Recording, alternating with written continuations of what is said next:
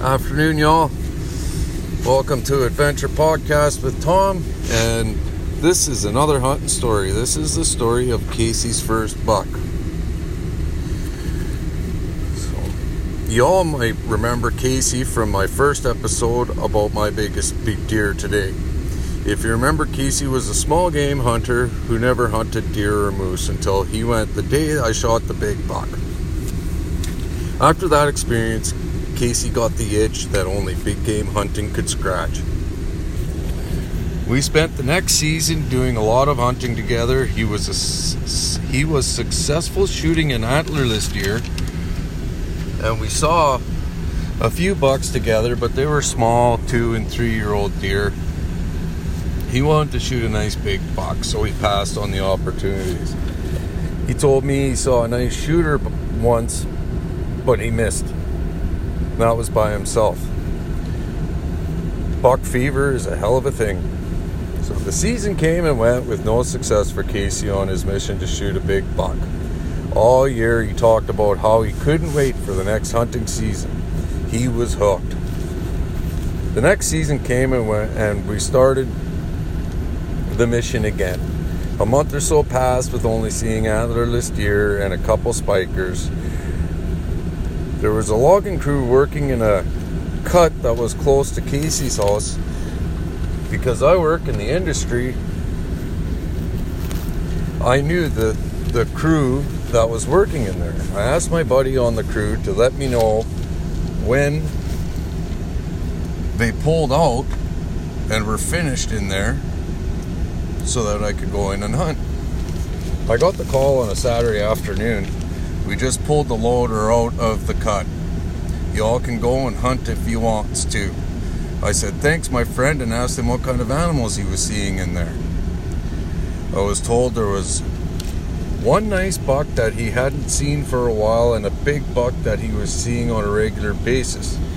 That made sense to me because the rut had started and the big buck would have chased the smaller buck out of the area. Naturally, as soon as I got off the phone with him, I called Casey. Says to Casey, I got a spot for the morning hunt if he was interested. Of course, he got excited after I filled him in on what the cut had to offer for game. So I picked Casey up in the morning about half hour before first shooting light. We hatched ourselves a plan of attack for the cut. The plan was spend the morning scouting the area to find the best spots to hunt for the evening. So as we started in the cut, there was still 10 minutes until legal shooting time. I have to admit I was excited to spend some time in the cut. I won't go into an area if men are working, whether it's posted or not, even if it's not posted. I had been chomping at the bit to get in there all season. What we found in the cut was prime hunting country. As you started in the cut, there was a hill on the right-hand side that was cut. The road followed around the base of the hill. Then there was another hill on the left, and the road went along the base of the backside of the hill. That hill. We parked and started scouting the area. After 4 or 5 hours of scouting, we sat down, had a cup of coffee, and devised a plan for the evening. I felt that the best spot was on the top of the first hill. I wanted to put Casey up there in a portable tree stand I had brought. Casey felt differently. He had a feeling about the top of the second hill. And one thing I've learned over the years is if you have a good feeling about a spot, follow your gut instincts. The only problem I had with his plan was there was no trees big enough left standing for a tree stand that would watch where I believed the deer were going to be coming out of the bush. But there was a big boulder up there, about the size of the box on a gravel truck. I grabbed a rope and we went to the rock to see if we could get Casey on top of it without building a ladder. I didn't want to start building a ladder, hammering nails so close to prime time and then spook everything out. So I threw the rope over the rock and tied it to a smaller rock on the ground. Casey used said rope and got himself on top of the boulder. I passed him his rifle and reminded him, no smoking up there. I went about 50 yards out from him and put some Tink 69 on a branch. Then I left him. I went to the first hill and set my tree stand up. I got myself into the stand, pulled my rifle up and waited. It didn't take long and I had action. About 45 minutes and I saw my first deer, a young doe. A few minutes later, a doe and a fawn walked by. I thought to myself, I hope Casey doesn't get excited and shoot a doe before a buck shows up. I saw a few more deer throughout the evening, the whole time wondering how my partner was making out. The suspense was killing me, but I didn't want to get down and go and spook anything that was going into him. There was about 20 minutes of daylight left, so I started out for my stand. I got to the truck and Casey is sitting in the cab waiting for me. I could tell from my first look at him that he had had some action. I jumped in the pickup and said, well, what did you see? What did you get? First thing he said is, it's about time. I've been waiting for you for 45 minutes. I laughed. I said, well, what did you see? He said, I shot a big buck. I said, congrats. Did you field dress it yet? His reply was, no, I can't find it. And my heart sank. I felt heartbroken for him. Is the best way to put it. I asked him to explain the situation. So he said, I couldn't hear the deer.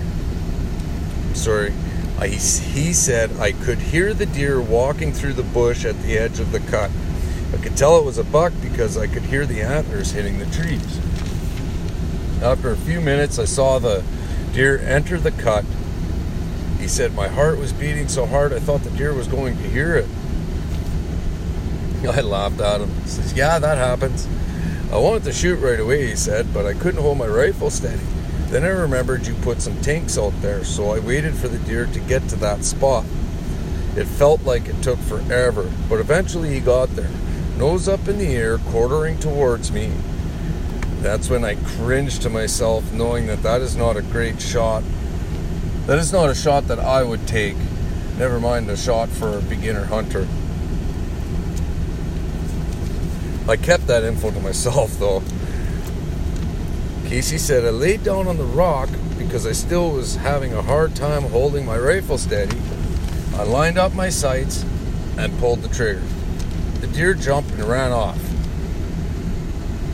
Casey said he gave it 20 minutes or so before he climbed down, but he had no watch on, so I think he jumped the gun on that. Probably was only like 5 minutes. Anybody who hunts knows that waiting to go and check is the longest time. It's the longest 20 minutes of your life. So I grabbed my flashlight and said to Casey, I gave him a flashlight. I said, okay, you ready? We're gonna have to go and look for it. On a side note, if you want to go looking for an animal after dark, make sure you have a really good flashlight. It needs to be really bright in order for you to have any success looking for it. But anyways, so we got to the rock where Casey was perched, and then I went from the rock to where the tinks was hanging. There was some fur and a little bit of blood. Honestly, at that point, I thought it was a lost cause. But regardless, I gave Casey a roll of marking tape. I told him to mark everywhere where I say I seen blood.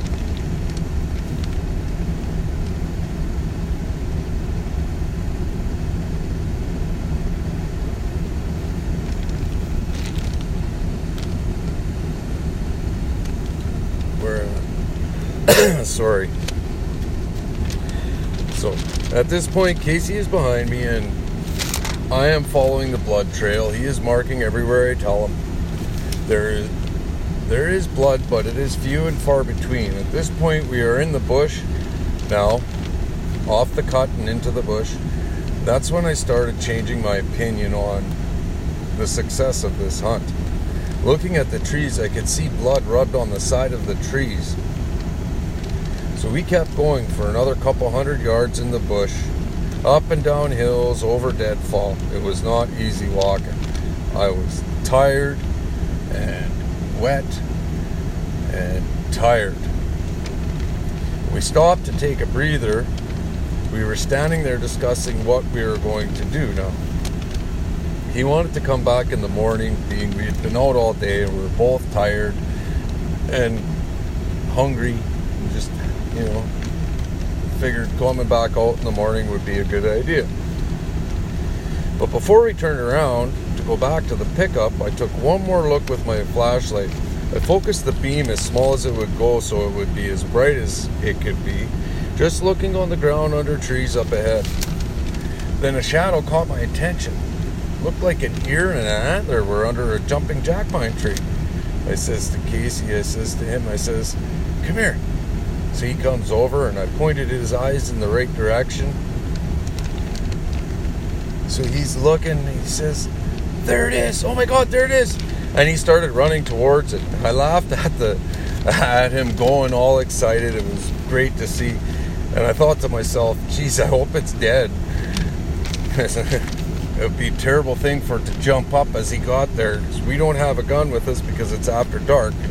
You can't night hunt in Ontario for deer. We got to the deer. It was dead. The deer was a nice 9-pointer with a 21-inch inside spread. He had single-lunged the deer, and that's why it ran so far. It took us until 3 a.m. to get the deer to the truck. And it was everything we had left in us to get the deer in the box of the truck. That was by far the hardest I had ever worked to bring a deer out of the bush. When I talked to my grandfather about the hunting trip the next day, he asked me, "Why didn't you debone the deer and only bring out the meat?" My response was, because I never even considered it. That was something that him and I had never done. I didn't even realize that it was an option.